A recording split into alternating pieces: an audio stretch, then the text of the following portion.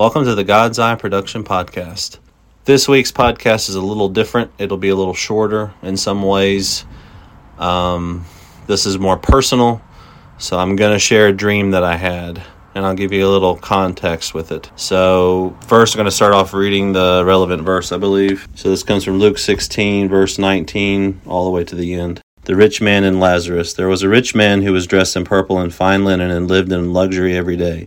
At his gate was laid a beggar named Lazarus, covered with sores, and longing to eat what fell from the rich man's table. Even the dogs came and licked his sores. The time came when the beggar died, and angels carried him to Abraham's side. Some translations call it Abraham's bosom. The rich man also died and was buried in Hades, where he was in torment. He looked up and saw Abraham far away with Lazarus by his side. So he called to him, "Father Abraham, have pity on me. Send Lazarus to dip the tip of his finger in water and cool my tongue, because I am agony in this fire." But Abraham replied, "Son, remember that in your lifetime you received your good things, while Lazarus received bad things.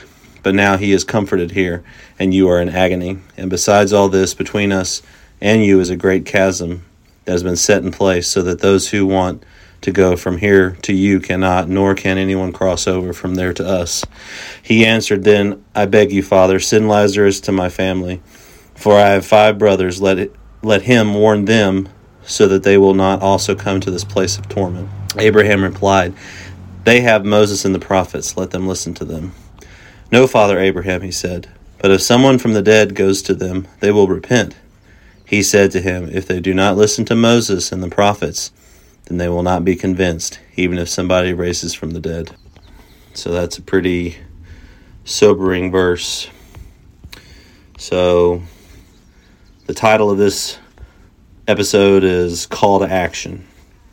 So I had a dream that really disturbed me this morning, and so I'm still kind of in the emotional state of it, of processing. So I'm hoping that this will also give you a call to action as well. It's been on my mind all day. Currently there's a storm moving in above the workshop here. It's supposed to be pretty bad, so it's kind of fitting that this is happening now. And it's been really hot today.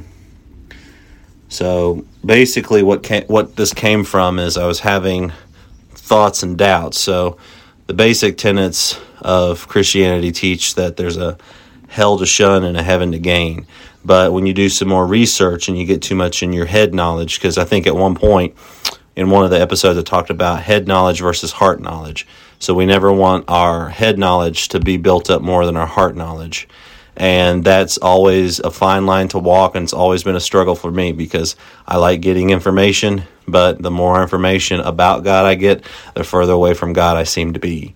So I always try to pray, my head knowledge is increasing right now, I need my heart knowledge to increase as well. So this basically was research on Caesarea Philippi. So I can put a little bit more information in the show notes about it, but basically this was where Jesus said, where Peter recognized that Jesus was the Messiah, and he said, "Upon this I will build my church, upon this rock, and the gates of hell will not prevail against it." The gates of hell were a real place in Caesarea Philippi. This is where they had lots of temples.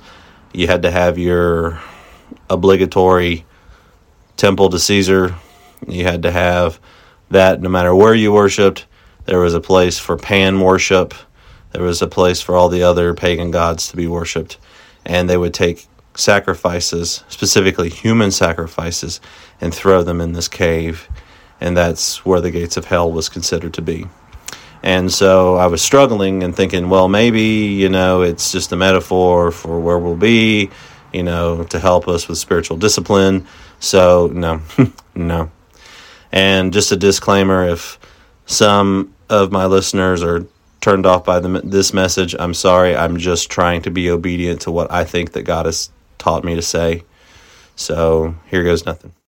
So what is interesting about this story, there's a lot of parables above in this chapter of Luke, but this is the only story where a name is mentioned, and all the other parables that Jesus told, there weren't specific names mentioned. So a lot of theologians believe that makes it not a metaphor, but literal interpretation of what it is. So a lot of people are raised in the church of love and everything, and love is a very integral part of the community of believers, but we also don't need to neglect hell. And if that turns some of you off to this podcast, go with God, but this is what's been laid on my heart, so here goes my dream. It started off like a Seinfeld episode where all the characters were joking about hell and prison. So basically, it's a prison-looking place. This was like they were going to film a commercial explaining it to everybody very poorly because media doesn't look into theology. They just do the cliched version of hell, which is wrong. It's wrong for various reasons. But a couple of years ago with the church, I did a video in 2020 about hell.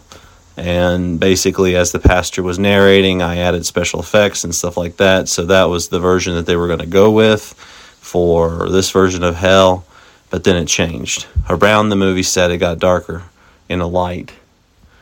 And there was a blue burning fire. So fire and brimstone. Brimstone, when sulfur burns, it's actually sometimes emits a blue flame. So the characteristic of hell, the big version of hell with the volcanoes and all that, that's more the lake of fire. But there is a great video that explains the parts of hell very well. I'll put that in the show notes as well. It's by Alan Parr and the Beat. But anyway, for the purposes of this, we'll keep going. I felt intense pressure, like my whole body was vibrating with chaos. I heard screams. I felt some of the heat from the blue flames. It was shaking my whole body. It was like my whole body was vibrating. If you've ever been to a monster truck rally, that's an indoor monster truck rally, how loud it is and how you vibrate as the monster trucks gear up into the high gears, it's like that, but multiply it by like 1,000. I said, Jesus, I don't want any part of this anymore. Don't let me go. So that references the episode of The Chosen where Simon Peter is walking on the water and then Jesus calls out to him and he grabs him when he starts to sink, and then he says to Jesus, don't let me go. I said his name over and over again as the screams and vibrations from all the people were still shaking me intensely. I ended up crying. There was a map from the part where Jesus opened hell up.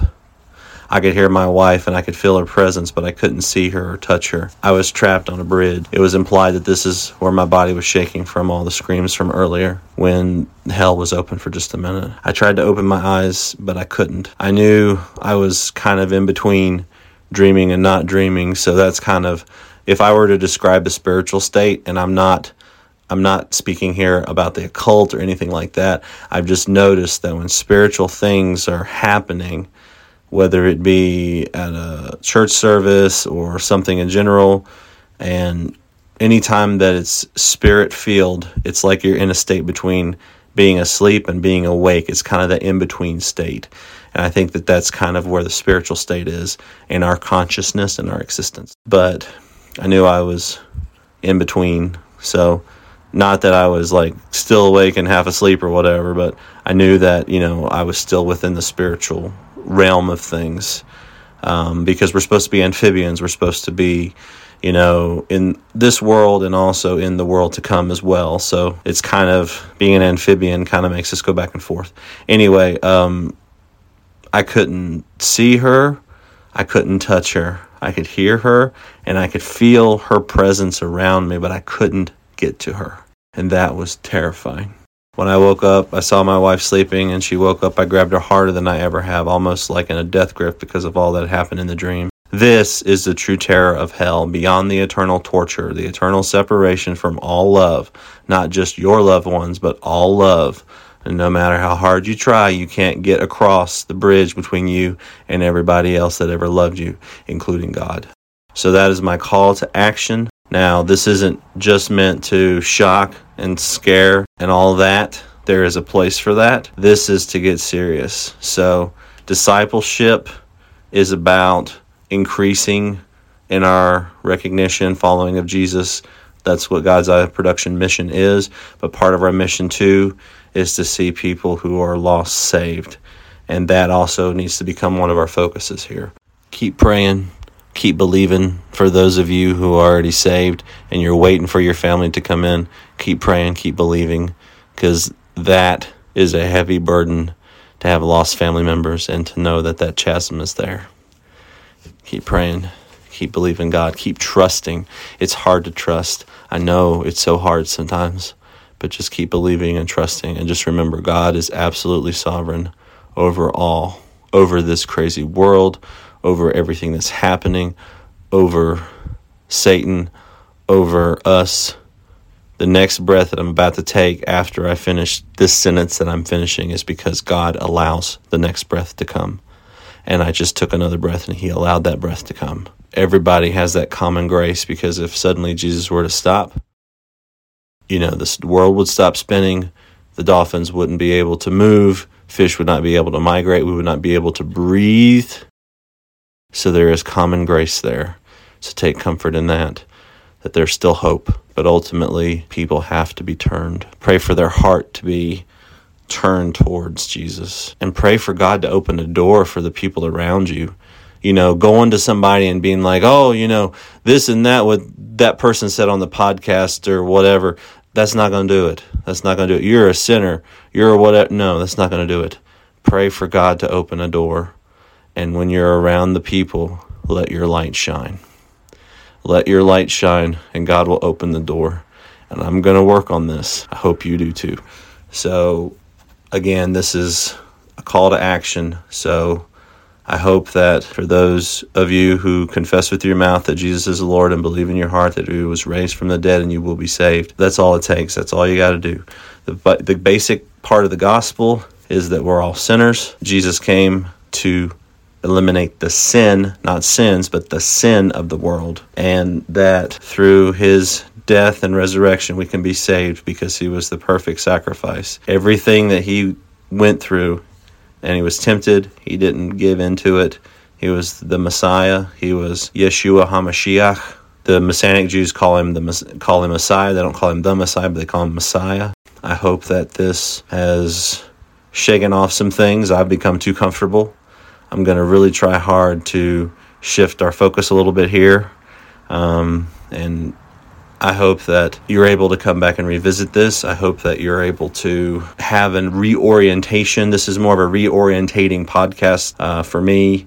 I'm being genuine with you. I'm still shook up from it. It just happened this morning. I have not slept well. I have been wrestling with this all day. I have been off and on in tears, and I'm not trying to be dramatic here. I'm just trying to emphasize that when there's strong emotion associated with something, it's time to listen.